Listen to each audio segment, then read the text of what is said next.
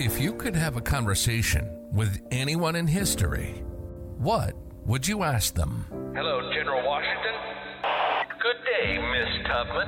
I had to know, so I decided, let's give them a call. Welcome to the Calling History Podcast.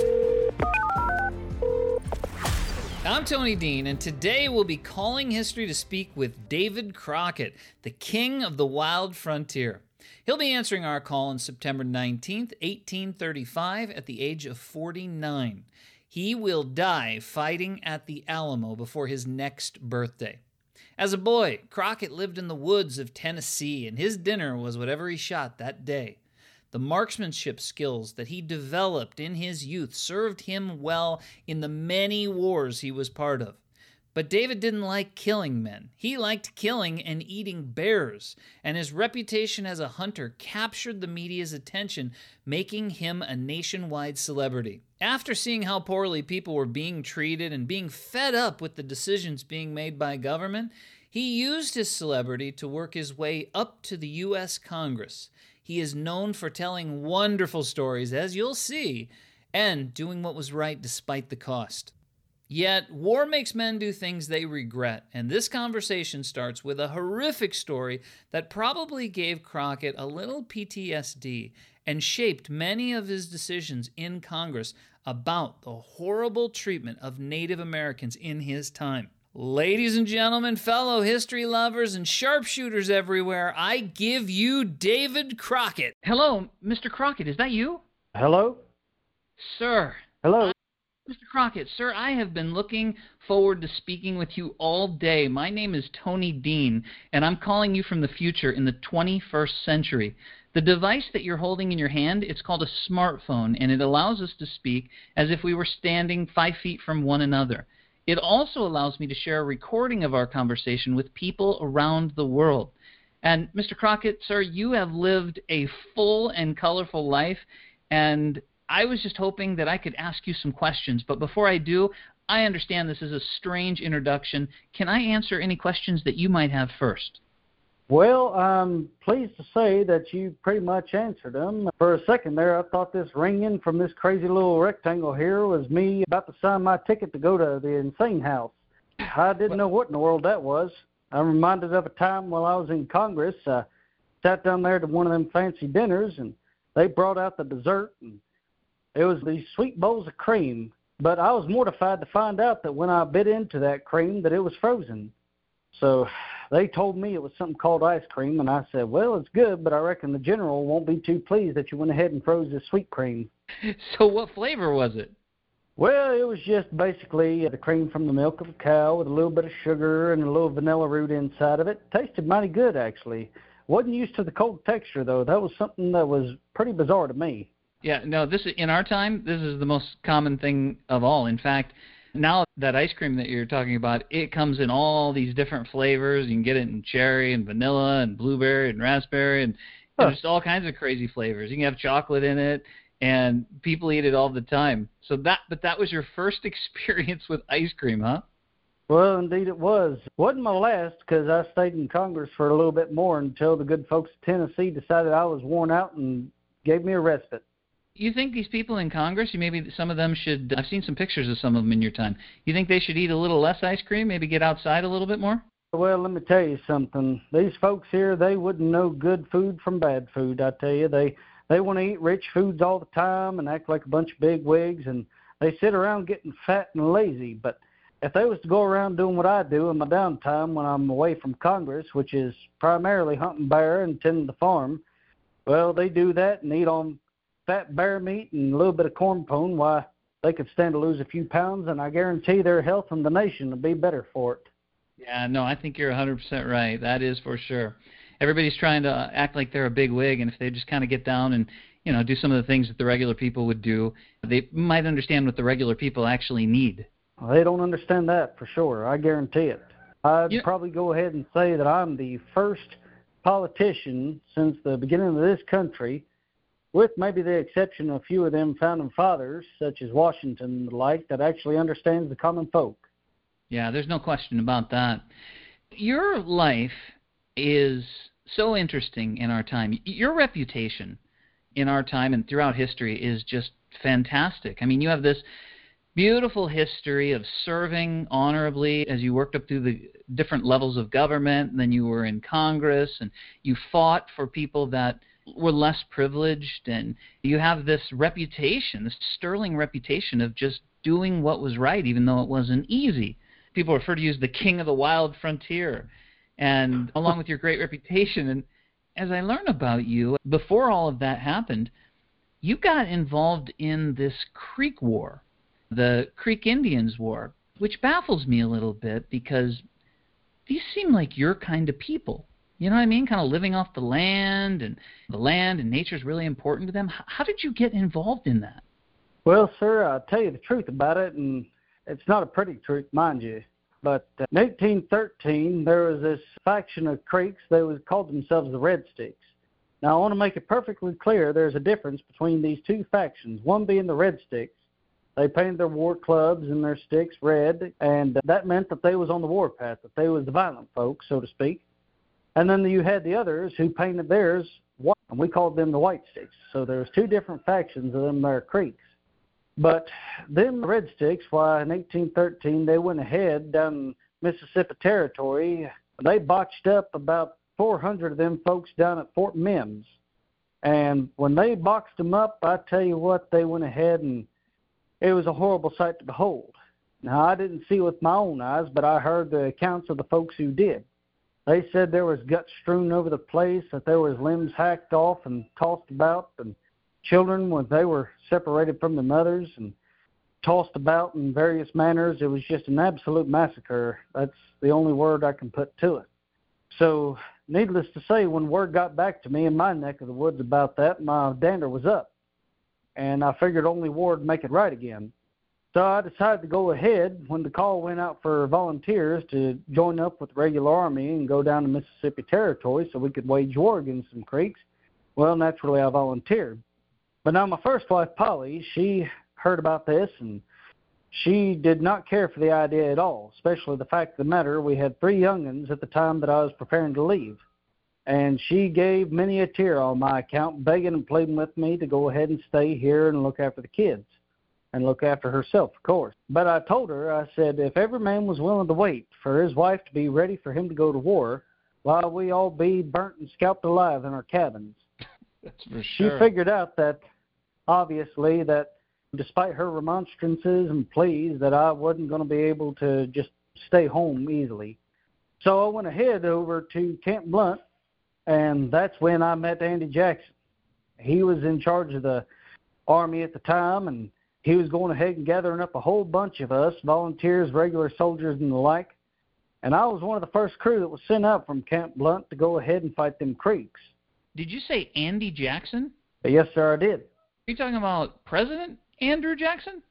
Well, if you want to call him a president, you go ahead. That's your own privilege. Don't exactly have too much love for Andy Jackson right now, considering some of the recent things that have happened.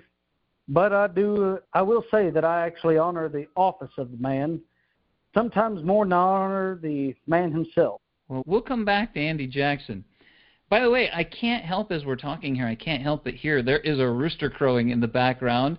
So anybody listening to this recording is going to know that it's either noon or it's morning your time. So which is it, noon or morning?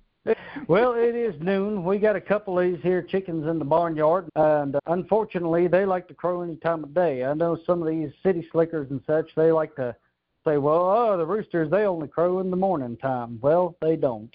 They crow whenever they want to. It's not just to go ahead and be an alarm clock for you, so to speak, but they also go ahead and just crow to go ahead and mark their territory. Oh, so they're noisy all the time.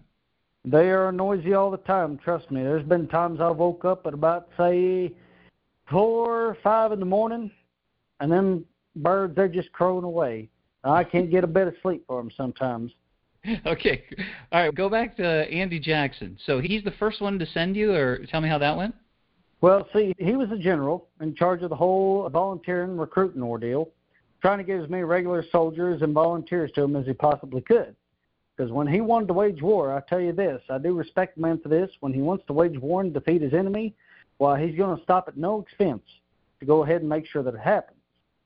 So I went ahead and I volunteered, signed on for 60 days, and shortly afterwards I was attached to Major Gibson and Colonel at the time, but he ended up becoming General John Coffey. And afterwards, we got a few passel of us gathered together, and we went on down to the Mississippi Territory, and that's when we started making our way into the hostile territory, trying to figure out where exactly them creeks was at. But the whole time, General Jackson, he was kind of in and out of things. You know, he was actually staying behind at Camp Blunt for a while, and then he moved elsewhere until he could recruit more men and send them down until finally, when he come down himself, we actually had a good-sized force down there in Alabama Territory.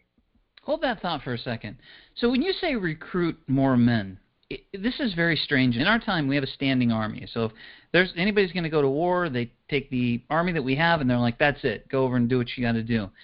Are you just like going from county to county and city to city and saying, hey, who wants to go fight these Creek Indians? Well, it's not entirely done that way back east, I'm told, at least not since we won our freedom from the Britishers. But at the time it was. But now, especially the time that I'm talking to you about, my time during the Creek War, well, you did have to do that. For the fact of the matter is that this is a frontier war. And you ain't going to have standing armies out there in the frontier, you know, they won't be that common. So you have to go ahead and try and raise a militia is what it's called, which is a bunch of armed citizens. And so you have to go about from place to place, county, town to town, and go ahead and try and raise up as much men as you possibly can to go help you do the fighting. So as you're going from town to town and place to place, this makes a lot of sense. Because one of the things that I read about you is it seems like you're really good at recruiting men. And, of course, as you became a congressman, and you're also known for your ability to speak and rile up a crowd, I'm guessing that when you would stop in these different towns, you were probably telling stories of what happened, what the Creek Indians did at Fort Mims, and you're basically like getting people excited so that they'll follow you. Is that how it works? Well, I will say this. Considering where I'm at now and the fact that there's been a play about me and some of these almanacs written about me, taking my exploits and turning them into super stories, I was not too much of a deal back then. You see, at the time, I was only a private when I enlisted, and it wasn't until close towards the end of my service that I actually got appointed to being a sergeant, which basically meant that I was still a private, but I just had a glorified title attached to it. But the main people who were in charge of the recruiting effort at the time when I was serving in the Creek War was, in fact, General Jackson. There was also, Coffey and Gibson. They helped out some as well. So I didn't really have too much to do with the recruiting effort for the Creek War at the time. Okay.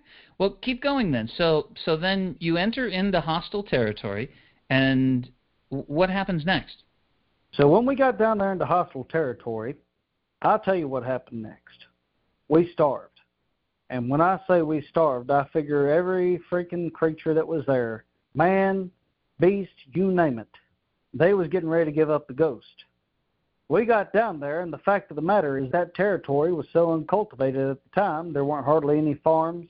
There was maybe a few tradesmen who had married Cherokee and Chickasaw women and the like, and they set up their farm there, but they were few and far in between. So we didn't have much food to go off of, and the supply lines, well, my goodness, you talk about taking forever and a day to get to us. And it got so bad to the point, I remember me and my friends and the regiment, we was so excited the fact that we shot one measly squirrel so we could divide it up amongst ourselves. Oh, my gosh. Indeed. It was not a good time, I'm telling you. We got to the point where, I recall very vividly that one evening I went out onto this grassy plains as I was a scout at the time. And scout just basically meant that I looked for the signs of the hostiles, and I also fetched in meat for the campfire. And I saw this one turkey sitting out there in this prairie, if you will. And I went ahead and I took aim and I brought him down. And then afterwards I brought down another turkey.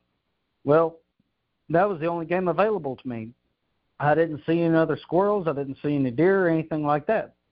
So I brought them 2 turkeys back to the regiment, and we was mighty glad to have them. But I noticed when everybody was going ahead and taking their choice portions of meat that there was this one soldier in our regiment, and he was ailing on pretty bad. Matter of fact, he looked like he was getting ready to go ahead and give up the ghost.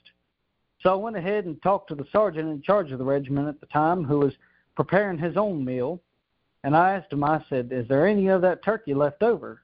And he looked at me wistfully, wishing he could do more for me. He said, I'm sorry, but this is all I've got for my meal, and I'm mighty glad to have it. I can't keep going if I don't have anything to eat.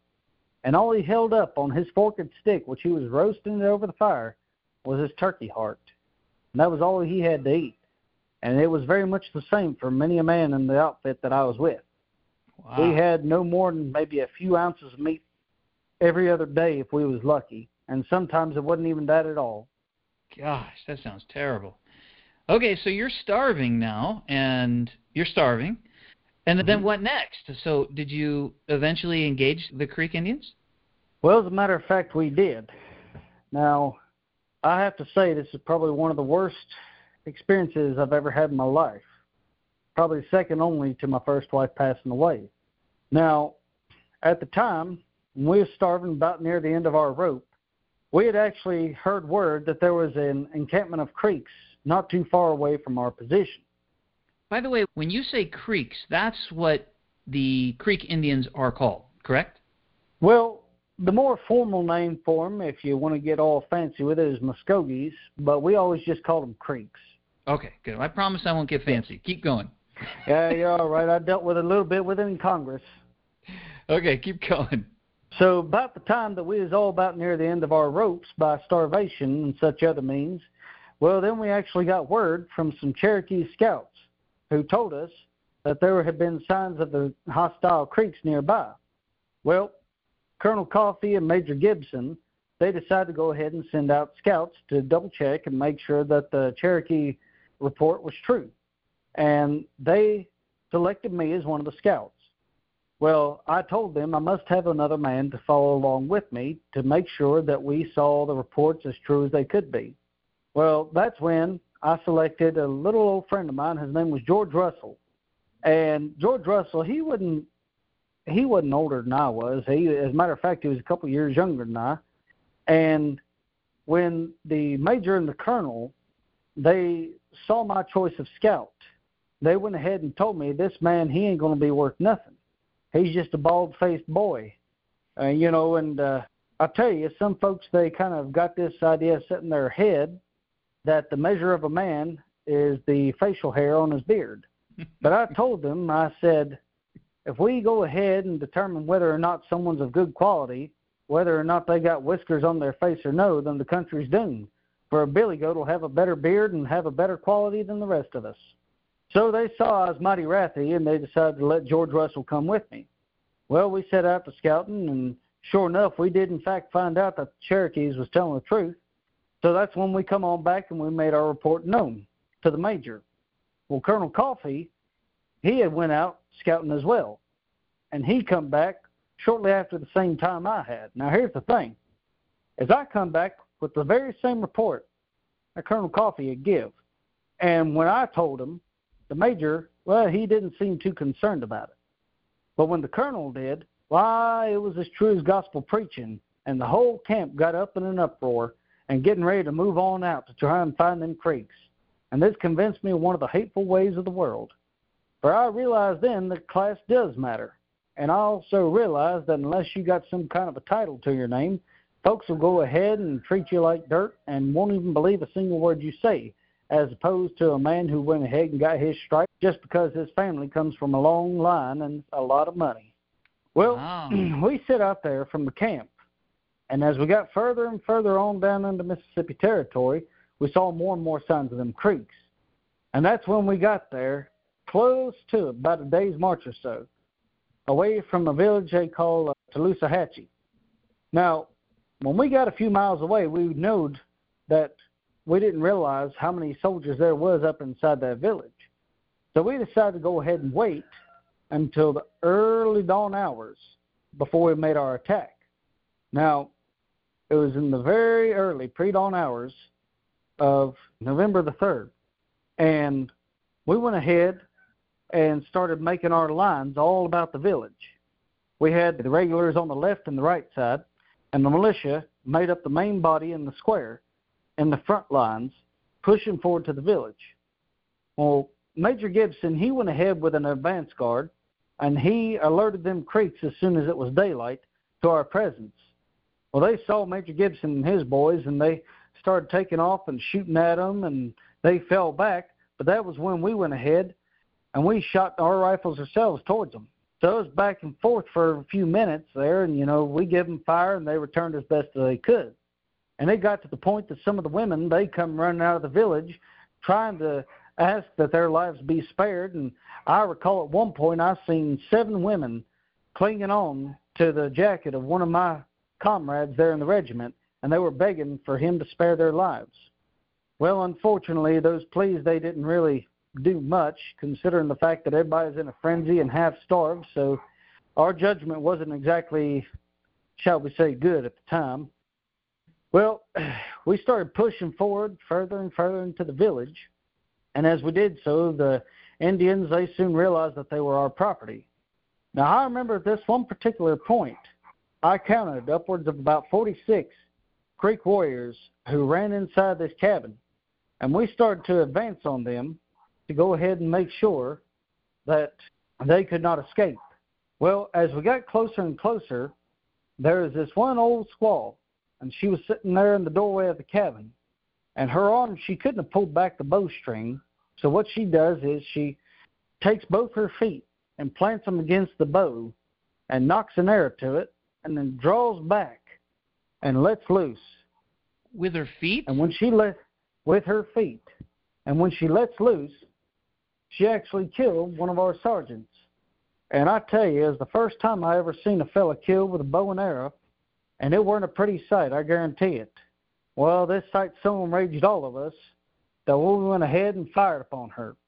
And before she hit the ground of the cabin, she had about 20 musket balls plumb through her. Well, Wow. Afterwards, we went ahead and we set the cabin on fire, and we could hear them Indians in there screaming for their gods. And I recall that just off to the right of the cabin, there was this little boy whose arm and his leg had been shattered by rifle balls, and he was trying to crawl away from the flames, but where he was so incapacitated, he couldn't really go anywhere. And so the heat of the flames from the cabin, they went ahead and burnt him up. I remember seeing the grease pouring out of him. The next day, we went ahead and we heard that there was a fine potato cellar underneath the very same cabin that we had burnt up. And we started rooting through that cabin. And when we done so, we discovered a whole mess of potatoes down in there. Well, sir, I wish to tell you, and this is not to my credit by any means, but we'd had nary to eat but parched corn for weeks on end. And when we found that store of potatoes in the cellar, we went ahead and we ate till we nearly burst. Though I wish I could say I'd rather not. For they'd been cooked by the grease that run off them engines, the very same ones that we had boxed up in that cabin and burnt alive. Oh, my goodness. That is, people will do anything when they're hungry, but you just never get that picture out of your head, do you? Sir, hungry ain't the word for it. Starving wouldn't even be an accurate description of how hungry we truly were. And the grease from the fat of the burning people cooked the potatoes. Oh, fire, hell, it looked like they'd been stewed with fat meat from a grizzly bear. Oh, jeez. Later in your life, you spent much of your career trying to fight on behalf of the Indians and realizing that what Andy Jackson was doing was not okay. Is that where this came from? Is this the moment where you knew that you were on the wrong side? Or did you feel like that, like you were on the wrong side? Well, sir, I can honestly tell you that what I felt at the time, I wouldn't wish on my worst enemy. But I do believe in some part that affected how I decided to vote a few years back against President Jackson's Indian removal bill. I also come to realize, not after this battle, but the Battle of Talladega, where we were actually just pawns for a bigger game, where the plantation class and the southern landowners were actually trying to go ahead and remove the Indians from their homelands so they could expand their farms and try and make more money, and they didn't care who they had to get out of the way to do so. But I would say that Taloosahatchee would be one of the catalysts which got me to the point of where I am now, especially defending the Native Americans. Do they call them Native Americans in your time, or do they call them Indians? Well, I've heard both. I've heard Native Americans, considering they was here way before that explorer they called him, Christopher Columbus, I believe it was. Would you agree that's correct, Christopher Columbus? Yeah, we know who Christopher Columbus is, yes. Okay, well, I didn't know if you did or not, but Christopher Columbus, he come there, he called them Indians, but, some folks, they took to calling them Native Americans because they're native to this here land, and, well, what else do we call this land of ours but America? So you kind of put two and two together. Yeah, but the majority yields, as the fact of the matter, is that a lot of the folks, they don't care about them one way or the other. So I've heard them both called Indians, Native Americans. I've heard them called a little bit of all things. And some things I've heard them called wouldn't be repeatable in polite society. When you were talking at the very beginning of our discussion about the red sticks and the white sticks, so the red sticks were the Creek Indians that were ready to go to war, and the white sticks were the ones that were, not looking to go to war. What separated the two? Were they one tribe and just these were the war ones and these were the ones that weren't, or why the separation? Well, they were in fact one tribe, all right, but the thing of it is that the red sticks, they was already not very happy with the European encroachment, with us moving on to their lands. And so they went ahead and decided to wage war against us.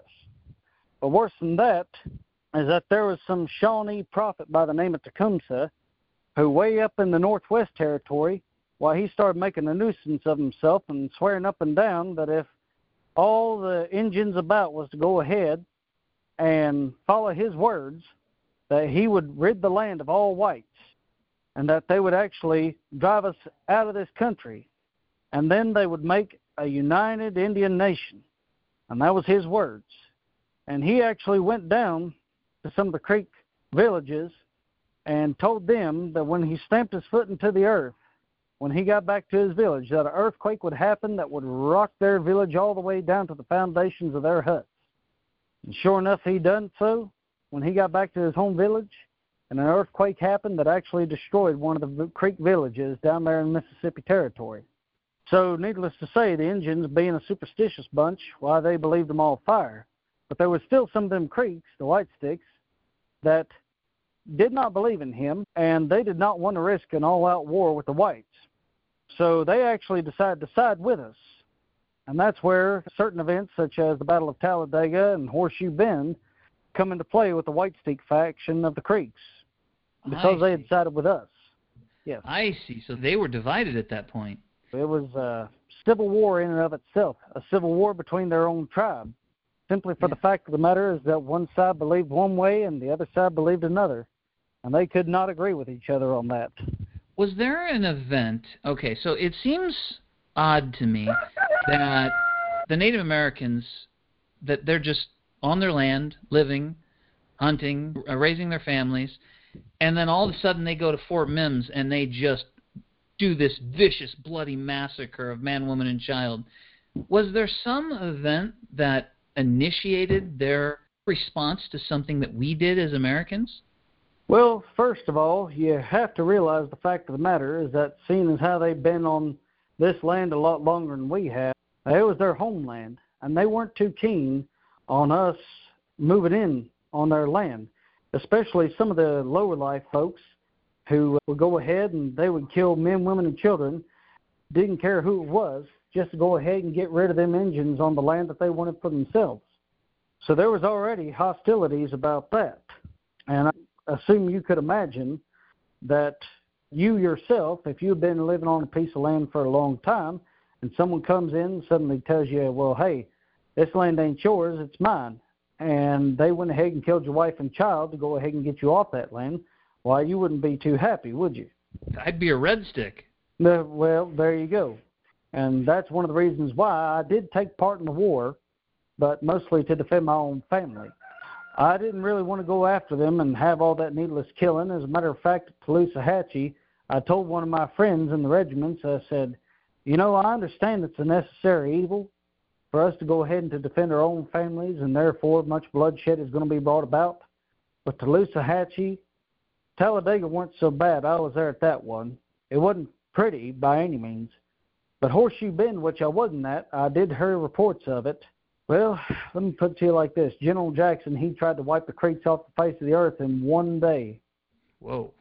And I told my friend at Tallulah alone, I said, defending our families is one thing, wiping them off the face of the earth is another. Because by the time Tallulah and Talladega, which I took part in, had already happened, I felt like I was pretty well satisfied on, getting revenge for the massacre at Fort Mims. But Jackson, he went ahead and he took it up to a whole another level with Horseshoe Bend. Is Jackson a warmonger? I wouldn't necessarily say he's a warmonger, but I would say that if you ever wanted a fighting man, well, there you have him. Goodness gracious, I believe he's been in just about every battle that I've either participated in or, every war that I participated in. Battle of New Orleans, he actually done a good thing, keeping them British off our territory. Huh? But his command and the way he treated his troops a lot of the time, whether it was leading up to Talladega, Horseshoe Bend, or otherwise, well, a lot of folks will start to realize, and this is what actually got me out of Congress, is that their leader is not who they think he is. And I figure I'm one of the few folks in the nation who actually started pointing him out for the fraud that he is. He's not this great American hero, as a matter of fact. He drives his men mercilessly. Doesn't care if they starve or not. And for his enemy, well, I'll put it to you like this. Under Jackson's command at Horseshoe Bend, from what I heard from those who served at that battle, my friend Abraham Nave, him being part of it, why, when the battle was over, there was so many dead Creeks that they couldn't possibly go ahead and count all the bodies. And so they went ahead and they cut off noses of the dead instead. And they put the noses in a pile to make it easier to count all the dead and wounded. They counted the noses. They counted the noses, sir. Boy, Jackson. I mean, Jackson is on money in our time. I don't know if he's on money in your time. He's on the $20 bill now. And, I mean, as I hear more about him, like, you don't want to be on the dark side of Andrew Jackson, do you? Most certainly not. I've known that man for half my born life, I'd say, and that man would fight a duel at the drop of a hat. Matter of fact, there's one duel he fought all because some man called his woman a whore. And Jackson didn't take kindly to that, so he challenged the man to a duel. But Jackson wasn't really a good shot at the dueling pistol. So he goes ahead and he lines up and he waits for the other guy to fire first. And when he shoots, Jackson got hit just above the heart. But he didn't even flinch. That old son of a gun stood there, covered up the spot above his heart to go ahead and stop the bleeding as much as he could. Then he takes his turn, levels his dueling pistol, and shoots the other opponent right clean through the chest and kills him right then and there. But he let him shoot first so he could take his time and really kill the guy. He let him shoot first so he could do just that. Have you ever been in a duel? I have not. I did have one time where there's this fella in Congress who went ahead to making a good deal of sport of me, and, well, I went ahead and I guess you could say I got a little bit of a wild hair in me, so I started to discredit him the same way he discredited me. Well, when he found out that I was making a good deal of fun of him, his honor at that point, he felt, was impugned. So I went ahead and didn't think nothing about it. But as I was heading into the floor of Congress one day, why, he goes ahead and he challenges me to a duel. I said, all right, that's fine. You went ahead and you set the time and the place. I'll go ahead and decide the weapons, all right? He said, okay, sounds good to me. So he set the time and the place, and we met up there the very same day. And I said, well, seeing as how you've set the time and the place, I'm going to go ahead and choose my weapons now. Well, he was thinking I was going to pull out swords or pistols or something like that.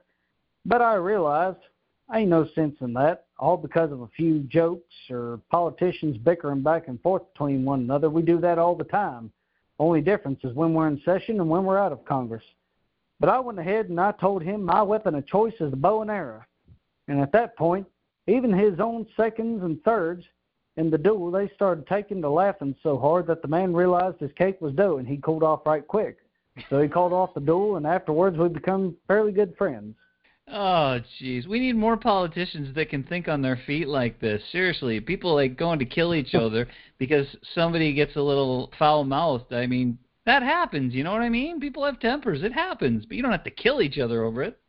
Oh, absolutely. They got tempers, they got mouths, they got honor, and so on and so forth. And I've heard tell that Jackson, and I know this for a fact, but he has a good mouth on him. I say good. It's good enough to make Satan himself blush. Wow. And he actually has a pet parrot right now that if you went ahead and tried to hold a conversation with that there parrot, which I've seen on occasion, why, that parrot will go ahead and make your mama blush. Because that parrot has picked up almost every word Old Hickory himself has said, and it ain't worth repeating in polite company. Is that what they call Andy Jackson, Old Hickory? Old Hickory. That's what they call him. They call him that because he's about as tough and resilient as an old hickory nut or an old hickory tree. He's the president with the swearing parrot. Swearing parrot. That's hilarious. Well, I'm glad that you didn't lose that duel or really end up having to go through with it. That's good. How did the Creek War finally end? What was the end result? So the battle at Horseshoe Bend, and then what? Did everybody just stop fighting? Did he, in fact, kill all the Creek Indians? How did it end? Well, the Battle of Horseshoe Bend, that was mighty close to the end of it. The Battle of Horseshoe Bend was probably one of the worst defeats, if not the worst defeat, for the Creek Nation as a whole. However, there were still Creek warriors who escaped from the Mississippi Territory down there near Alabama ways, and they retreated to the safety of the hostile tribes in Florida Territory. Now, the hostile tribes in the Florida Territory, they didn't care for the Americans. As a matter of fact, we found out that the British, because mind you, all this is taking place during what we call War of 1812, our second war against the British. The British were actually helping the hostiles, giving them guns and ammunition and things like that. And they were doing so in Florida as well as they were in the Mississippi Territory. Even up towards the north where Tecumseh was, that old Shawnee Prophet I was telling you about. Well, anyhow, we found out that they had gone down the other ways. The Creeks had allied themselves with the Seminoles. And at that point, I had come back from a stint of relief where I went home to check on my family and make sure they had enough meat and enough corn and things like that to last through the winter, and I went back down to fighting. Especially when I found out we was heading down into the Florida Territory, because there was talk of the British soldiers being nearabout. Now, I done went ahead and I'd fought the Indians, but I went ahead and wanted to get a taste of the British fighting. So I went down there, signed on for the oath of militia duty, long about 60 days. But when I got down there wasn't hardly no fighting at all. Them Creeks and them Seminoles, I tell you, Lord have mercy, they got lost in them swamps. And if you ain't never been down to a swamp in that neck of the woods, stay out of it. If it ain't gators, it's mosquitoes. If it ain't mosquitoes, it's something else. I tell you, them mosquitoes down there in them swamps, they're so big, if you slap them, you better go ahead and knock them out, because I tell you what, they'll slap you right back. So we got down in there, and we realized that the Creeks and the Seminoles, they was hidden in there, but they didn't have much of a spirit for fighting afterwards. Well, while the time I was down there, Jackson, he was already done called off to New Orleans. But I realized wasn't nothing going to be getting done on my end of things. So when the next batch of recruits come down in there all fresh and ready to go and fight the Indians, why, I went ahead and I paid one of them boys the full remainder of my days in the militia to go ahead and serve out the last of my term. And when I paid him, I saddled up, got all my belongings, and I left off and went on back to Tennessee as fast as I could. And that ended my career as a warrior. You can just pay people to finish your fighting? Well, for the militia, yes and no. For the regulars, on the other hand, they got to stand up with their generals, salt lick or no. So they got to see the whole thing through to the end. I see. If you're militia, you're volunteer anyhow, and so if somebody else was to take your place, then, you know, it's an equal trade, I guess. Precisely. Now, as far as the end of the war, which is what you'd asked me about, well, Jackson, he finished wiping up them British down at New Orleans, and then afterwards he finished pursuing the Creeks and the hostile Seminoles down there in Florida, and afterwards he got them boxed up to the point of where they realized they couldn't fight anymore. So that's when they actually went ahead, got together, and they signed a treaty to end the war. But when they did so, they already lost a whole heap of land in the treaty. That was part of the terms of the treaty, is that if they went ahead and laid down their guns against the U.S. government, that they was going to go ahead and have to sign over a good deal of their ancestral homelands. Well, that seemed like a good thing at the time. I mean, who would argue to that? The spoils of war, right? But I think the whole nation was blinded to it, considering Jackson was in charge of the whole operation, and while he was the hero of New Orleans, well, we didn't realize that this was just a precursor to what was about to happen as soon as he took the hold of the presidency with that Indian removal bill. He was going to force more than just the Creeks and the Seminoles off his land. He was going to get them all off. All of them off. Matter of fact, there's 5 tribes that no longer stay here in this neck of the woods, all because they got moved out of here by that godforsaken bill. Does Andrew Jackson hate Indians? Well, sir, I'm not at liberty to discuss what the man hates or doesn't. For the fact of the matter is that I'm not the man himself. Now, I do recall, after one particular battle, that he actually found this little Creek boy laying there, and his mother was dead next to him. But Andrew Jackson's aide-de-camp, he actually found the little boy, and he brought him over there to the general himself. Well, Jackson, he took him and brought him back into his tent and nursed him with sugar water and things like that till he got healthy enough he could send him back home to his wife up in Tennessee. And he named the boy Lincoln. So Jackson, for a time, did in fact actually have a little Native American boy as his own adopted son. My personal opinion, considering the man for who he really is, I think he may have had a moment of tender affection for this poor helpless unfortunate. But at the same time, him being a big wig and a politician, well, he may have done it more or less for the press to show that he had a humane side. Because what kind of man goes ahead, slaughters someone's people, takes that little boy in, and nurses him to health and sends him back up to Tennessee only to turn right around and send that very same boy's people all the way to a territory they ain't familiar with? Well, to me, sir, it does not make a lick of sense.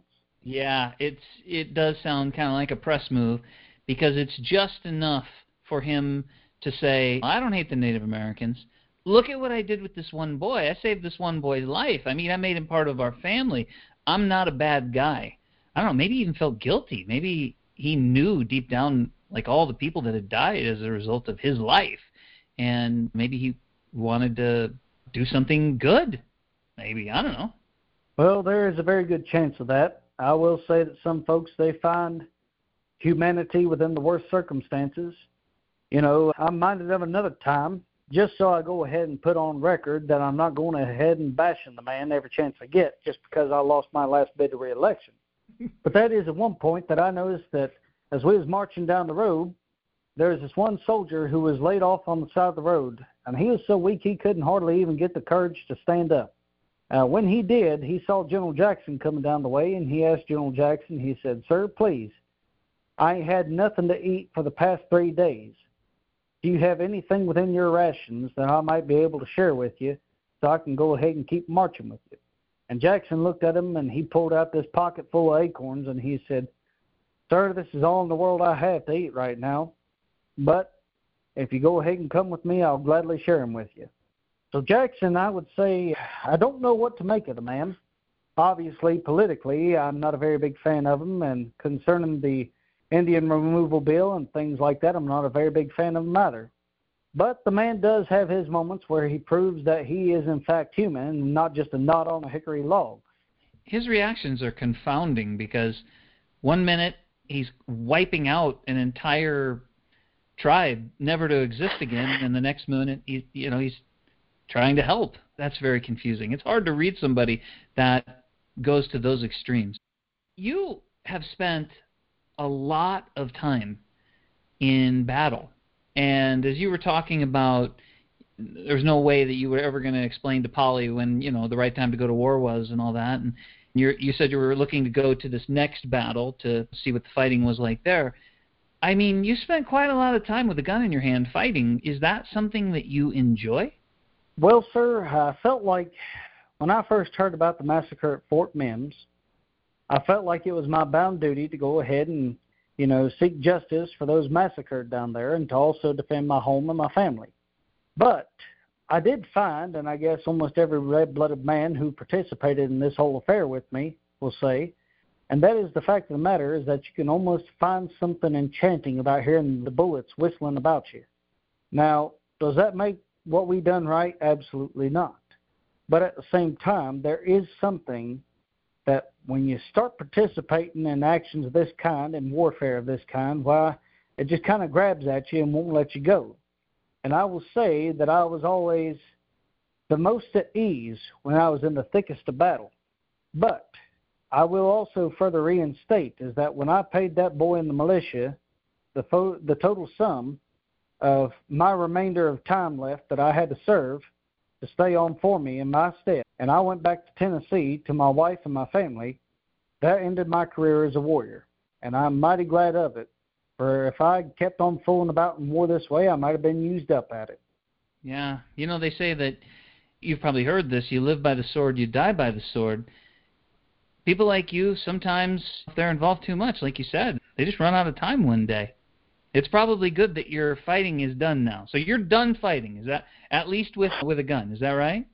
Well, sir, I wish I never have to draw a bead on another man except maybe in self-defense, and that'd be about where I draw the line. Are you afraid of death? Well, I ain't looking forward to it because Lord knows there's lots more territory to be opened up and lots more animals that needs hunting. But I reckon when my time comes, well, I'll face it the same way I face down them creeks. When you say there's a lot of hunting left to do, we got to talk about that for a minute. I have so many things I want to ask you, but I heard, I don't know what about your life is true and what about it is some story that was made up. But there are stories that you've killed bear with your bare hands. There's a story that you killed 101 or 105 bears or something like that in 1 year. Is any of that true? Well, sir, some folks, they tend to exaggerate. As far as 105 bear in one winter, why, I don't make no claim to that. I've killed a heap of bear, don't get it wrong. But I tell you, probably my standing record would be 47 bear in 1 month with 46 bullets. 47 bear with 46 bullets, considering the fact that I killed 46 and 47 with that one bullet when I caught them two out there in the woods getting the dirty on. They was playing a little hanky-panky, so I took them both out at the same time. Don't you feel like you should let them go? Nah, considering the fact I got a family to feed and I also got neighbors to help out, it doesn't much matter to me one way or another, because one of the biggest things that I like to try and do is if I see neighbors about in my territory who are less fortunate than myself and maybe they're sick and they can't go hunting or something like that, well, I go ahead and try and bring an ample supply of meat. And then I'll go ahead and take a little bit of extra game as opposed to what I'd use so that way I can share it with them. And that is my consolation for having fed the hungry and clothed the naked. And that's the true secret of my being a poor man to this day. But whenever I saw someone without, I was more anxious to help him than myself. For I determined I'd rather go ahead and get a good name with an empty purse as opposed to a bad name with a full purse. What is the process of hunting bear? This seems like, what kind of bear are they? I mean, are there lots of bear? I mean, to kill 47 bear in a month, that seems like a lot. There were 2 in a day some days. Well, I tell you, sir, there are, in fact, a lot of bear out here. If you ever get out to my neck of the woods, before I head on out, I'm going to go ahead and I'm going to take you on a bear hunt if you want me to. But there are, in fact, quite a lot of bear. And these bear, they are of the black variety, meaning their fur's all black, and they hide out in the cane breaks like you wouldn't believe. Especially where I live out now, there's an earthquake that happened a few years back, and it actually turned the whole place topsy-turvy, turned it upside down, and actually for a moment changed the course of the Mississippi north to south to north. And when that did so, all these animals, they got confused and they decided to just go ahead and congregate in my neck of the woods where I'm living at now.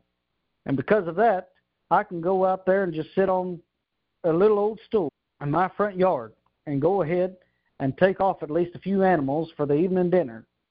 That's how plentiful game is out here. But as far as the process of hunting the bear, why, I go ahead and head on out there with my hunting dogs. I got a few of them. There's Death Grip and Whirlwind and Hurricane. And I tell you, they're some of the finest hunting dogs I ever had. Now, I do mind this one time that I went ahead and I took this one fella, he was a neighbor of mine, took him out on a bear hunt because it was winter time and he needed some meat, as did my family. And as we went out there, well, he sees this bear not too far off. Well, he shoots and he drops that bear. So he says, well, I'm going to stop and I'm going to go ahead and, butcher this bear right here on the spot. That's fine with me. I take my dogs and I head off elsewhere looking for a bear of my own. Well, this bear that they went ahead and they got a hold of was a mighty tricky one, because every time them dogs of mine would take off barking, I'd follow the sound of their noise and everything like that, the sound of their barking. And then when I got to the spot where they was barking at, well, there wasn't nothing there. And then they'd pick up the scent again. They'd keep on going until finally I come up to this great big oak tree where I looked up and I seen this bear just sitting there in the limbs of this here tree. And I up with my rifle and I shoot dead on. But the problem is that the bear, when it come tumbling down at the crack of my rifle, wasn't all dead. So I let my rifle off to the side and I pulled out my tomahawk and my knife, and I leapt right towards the bear as fast as I could. So I out with my knife and my tomahawk, and I lunged at the bear with my knife, and fortunately, I found its heart on the first attempt. Stabbed it right in the heart. And that's how I was able to bring down that bear so I could have it for dinner that night. Well, now I think I know where the story comes from, that you killed a bear with your bare hands. You did kill the bear, but after he'd been shot with your bare hands, but after he'd been shot once. Well, after he'd been shot, and mind you, I got a good old sharp butchering knife here always to my side, as well as a tomahawk when I'm out doing such hunting like that. What does bear taste like? Bear, I would have to say, if you've ever had any of them cattle there from the Holstein River country, that's probably about what bear tastes like, just a little bit more greasy and a little bit more flavorful. Oh, yeah, I guess because of all the fat, it probably is a lot more flavorful meat. Indeed it is. And we make a delicacy here that's called bear bacon. We take the front flank from right behind the front shoulders of that there bear all the way down to the ribs. It's just the top layer of the meat. Then afterwards we dry it out and salt cure it and fry it up. And my Lord, I'm telling you, if you ain't careful, you go ahead and you start eating that, it's so good your tongue will slap your brains out. You had said something about, when you were talking about where the bears hide or something, you said something about the cane breaks. What is a cane break? Yes.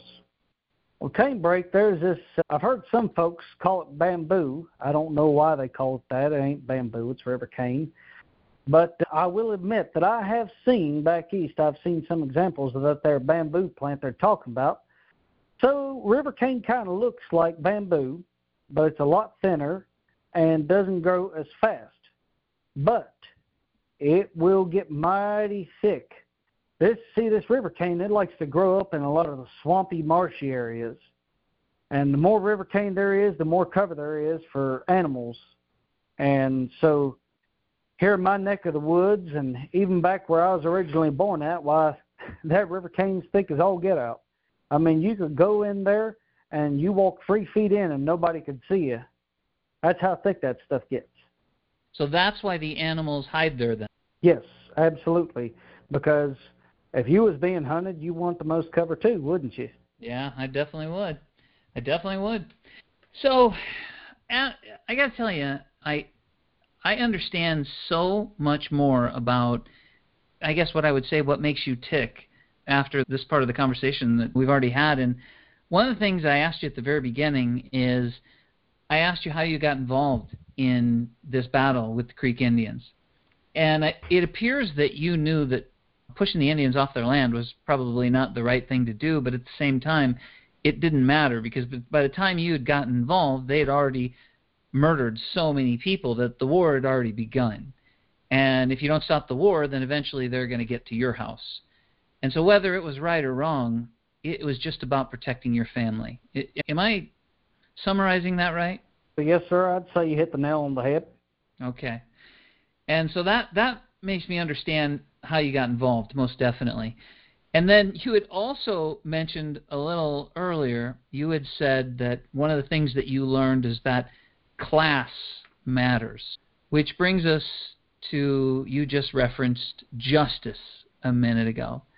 And is this how you got involved in Congress? Because, am I on the right track here?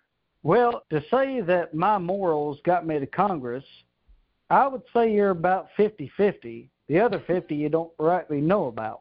That potato story was almost too much. I suppose when a person is hungry, you're going to eat. Nonetheless, Crockett was a strong man that learned from his actions and spent his life to his last day fighting for others. In the next episode, Crockett will talk about how easily he was able to change the minds of Congress with his famous "It's not yours to give" speech. And he'll instruct us all on what you should do if you're lost in the canebrakes with an empty rifle and you hear a deep-throated growl. If you're enjoying this podcast, don't forget to subscribe. You won't want to miss the next one.